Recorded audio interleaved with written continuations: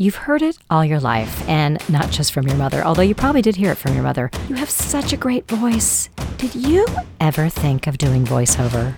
Let's demystify this fun, flexible industry here on the VoiceOver Pod with Justine Reiss, brought to you by Such a Voice. I'm Justine, and I'll be your host for the next 30 minutes or so, where we will talk to people that have sat in your shoes and then became successful in the voiceover industry. We'll talk to people who hire voiceover talent. We'll talk about recording, sound, auditioning, casting. We're going to share some stories, we're going to share some secrets, and then, who knows, you may be my next guest.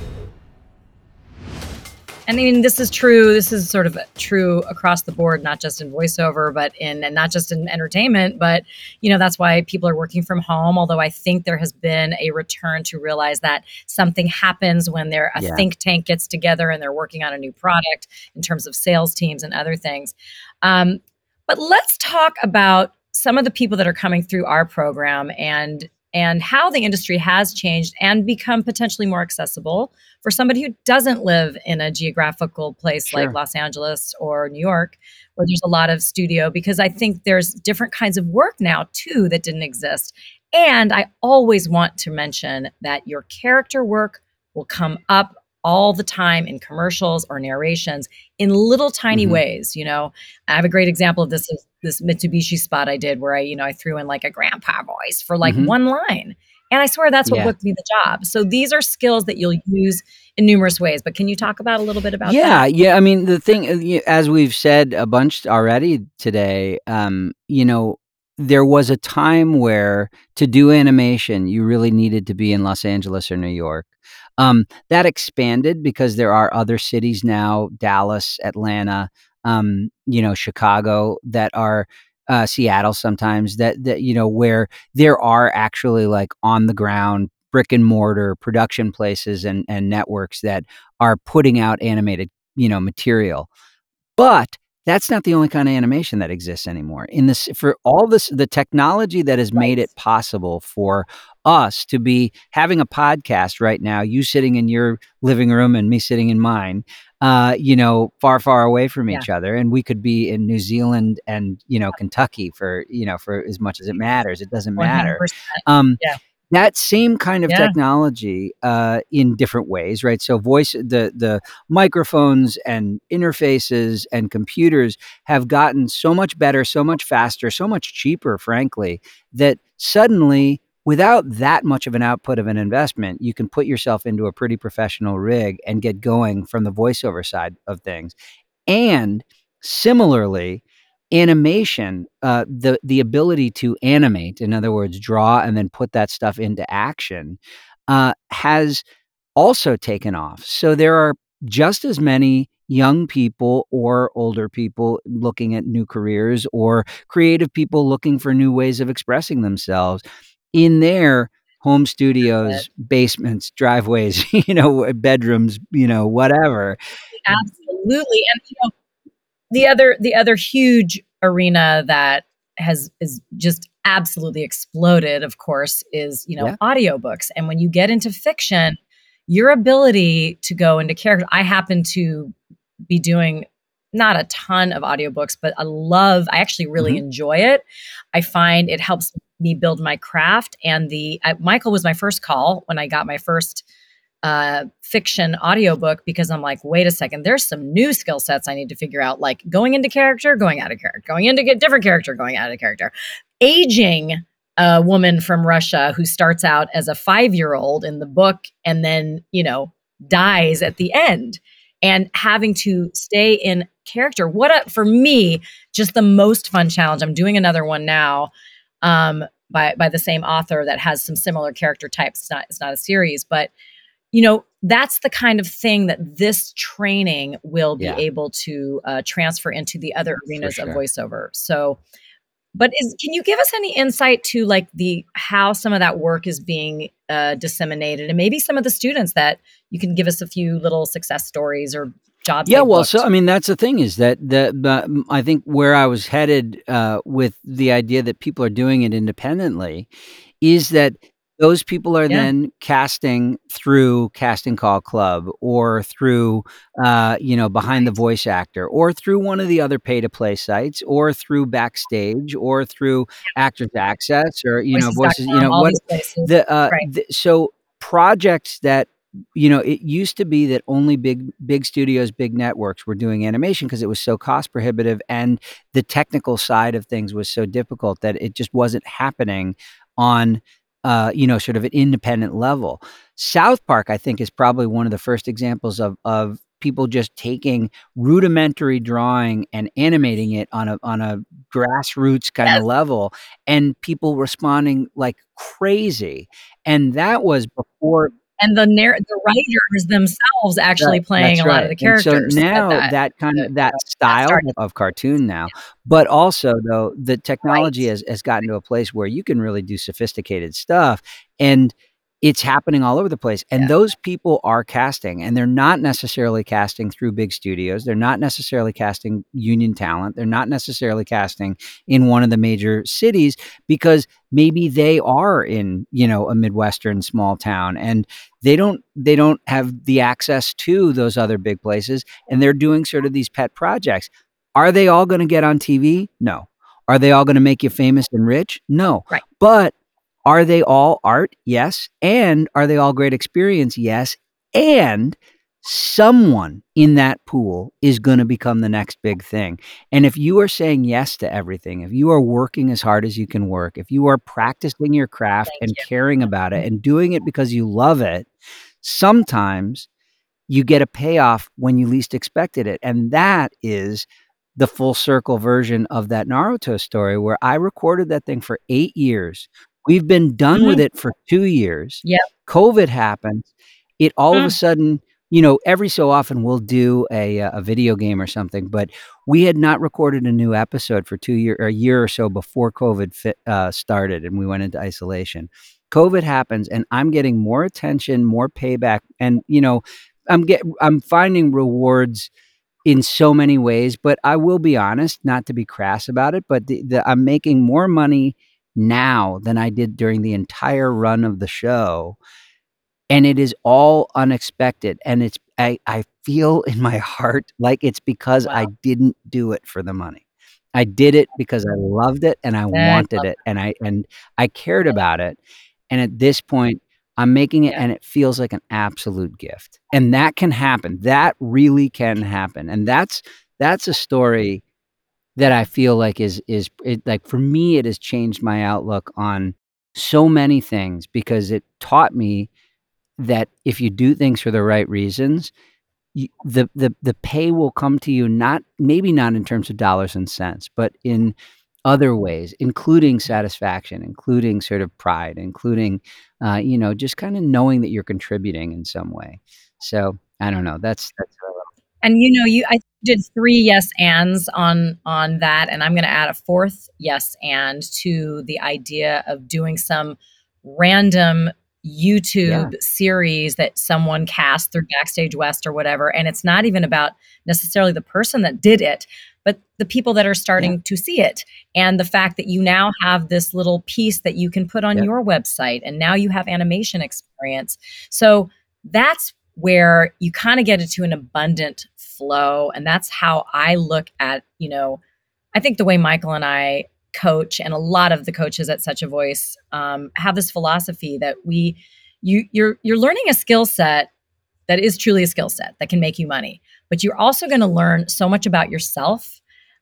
You're going to do something creative that will open. I always like to say it's like the wardrobe in Narnia. You could end up guesting on podcasts. You could end up writing your own series, doing some audiobooks. And then obviously all the regular kinds of work that's out there with e-learning and museum tours and the numerous amounts of stuff. So you don't know where it's going to go. And the beautiful part of it is you can do it for the rest of your life. For real.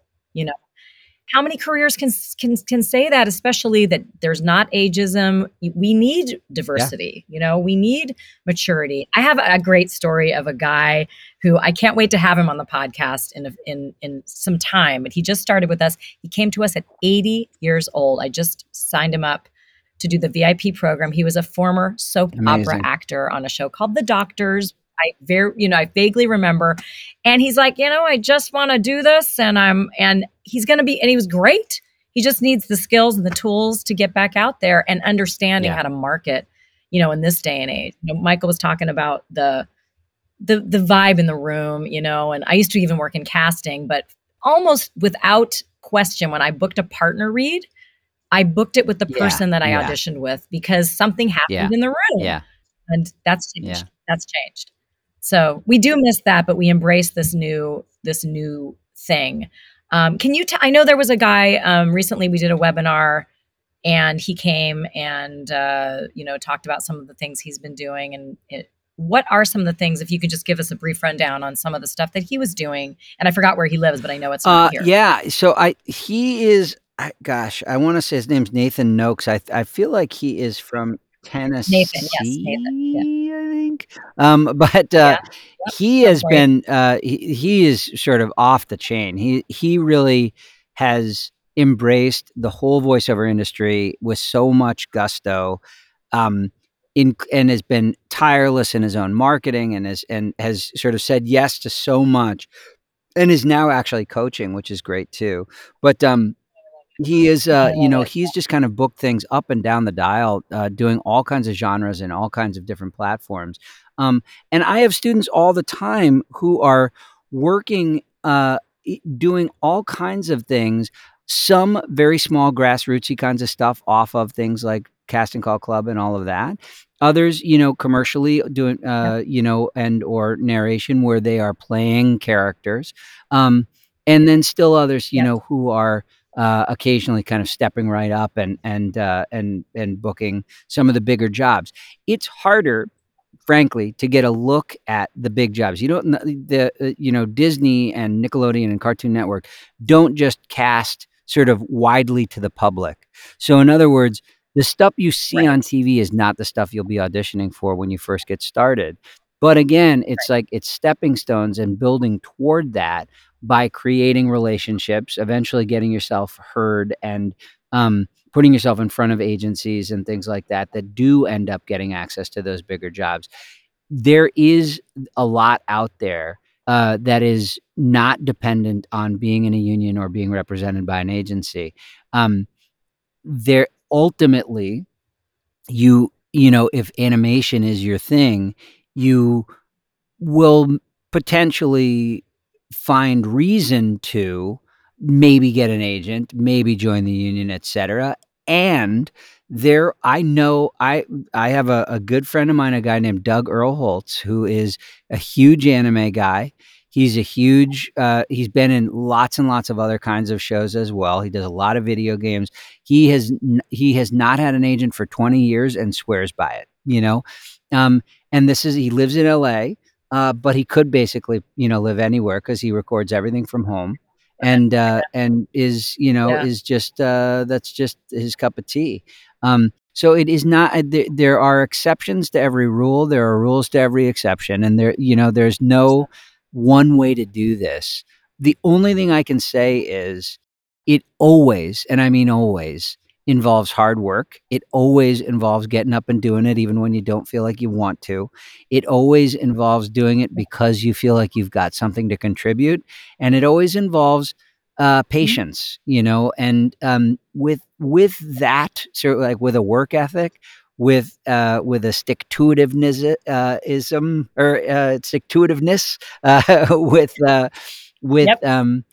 and with a little bit of a firm constitution and probably a good support network, you can do it. Yeah. And I think that's one of the things that it's hard to explain how we have built that through such a voice, but there really is a great network here of support, both in our pro members area, and some of my master classes have been moving into little pods of accountability. You meet people, you help keep each other on track, because any creative field, you have to it's kind of like going to the gym. Sometimes that's one of the reasons I like working on audiobooks, because it gives me a reason to get in my booth and do the thing. But that's what auditioning is too. In the beginning, you just got to get in there and do it. And it's a numbers game, and you'll get better as you do it. You send those auditions off and you send it and forget it. And that's for all kinds of voiceover. And the thing about agents that's different in this climate too, is down the road, you could have a bunch of agents. The way I look at it, it's like having billboards, advertising your wares. And you can look at that later. That's just a later thing that you can choose if you want to take advantage of. And the nice thing is, when you do contact agents, you can't get in the door if you don't have a home studio and you don't have demos. So you got to have that first. And that's going to set you apart right away anyway. Well, this has been just delightful.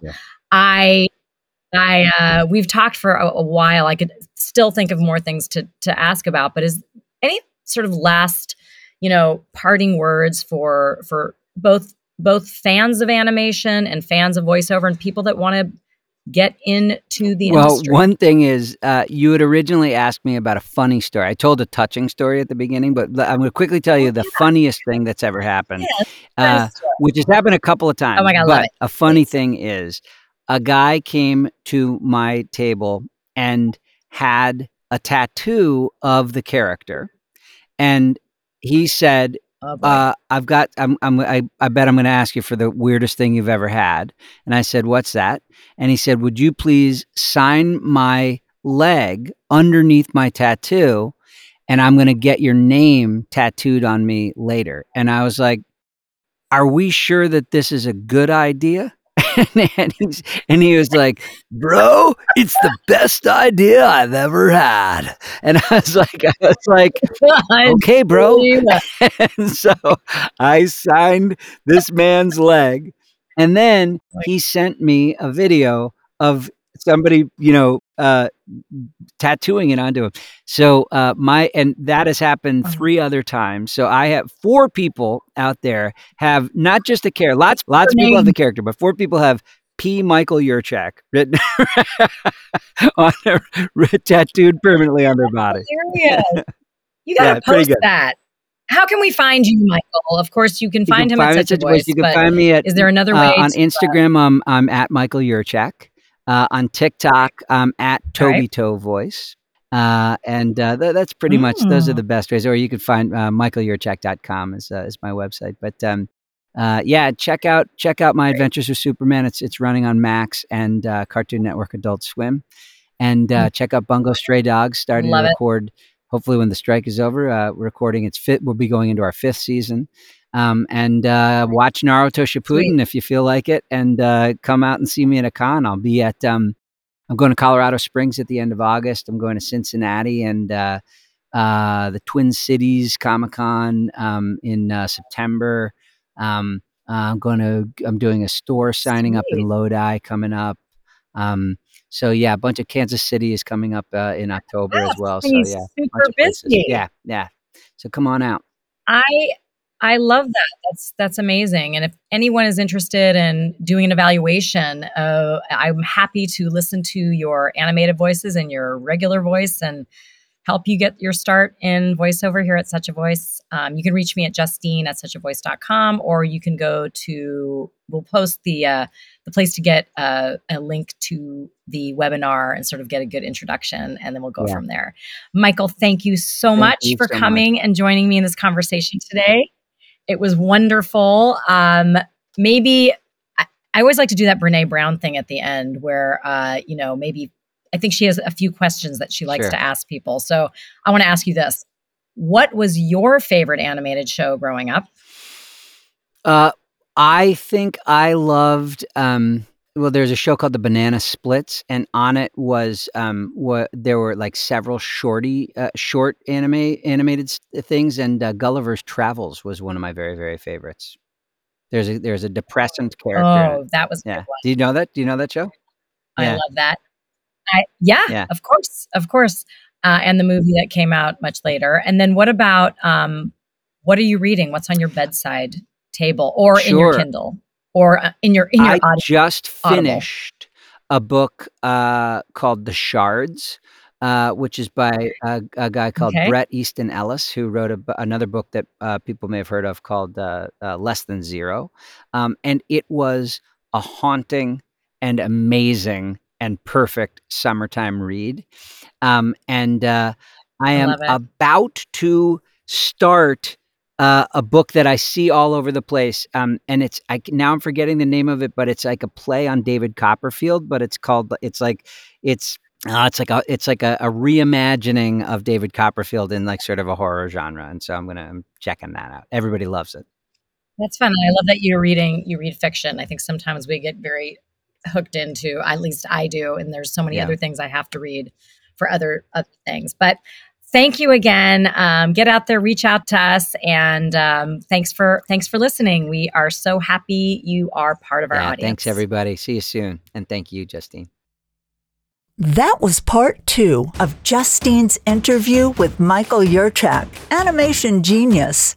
If you want to learn more about what it takes to become a working voiceover actor, come to an intro class or schedule a voice evaluation with Justine. You can contact her at Justine Reiss at suchavoice.com. That's JustineReiss at suchavoice.com. Or check out our website at suchavoice.com. If you like the podcast, subscribe to this channel or leave a review. Thanks so much for listening, and we'll see you next time.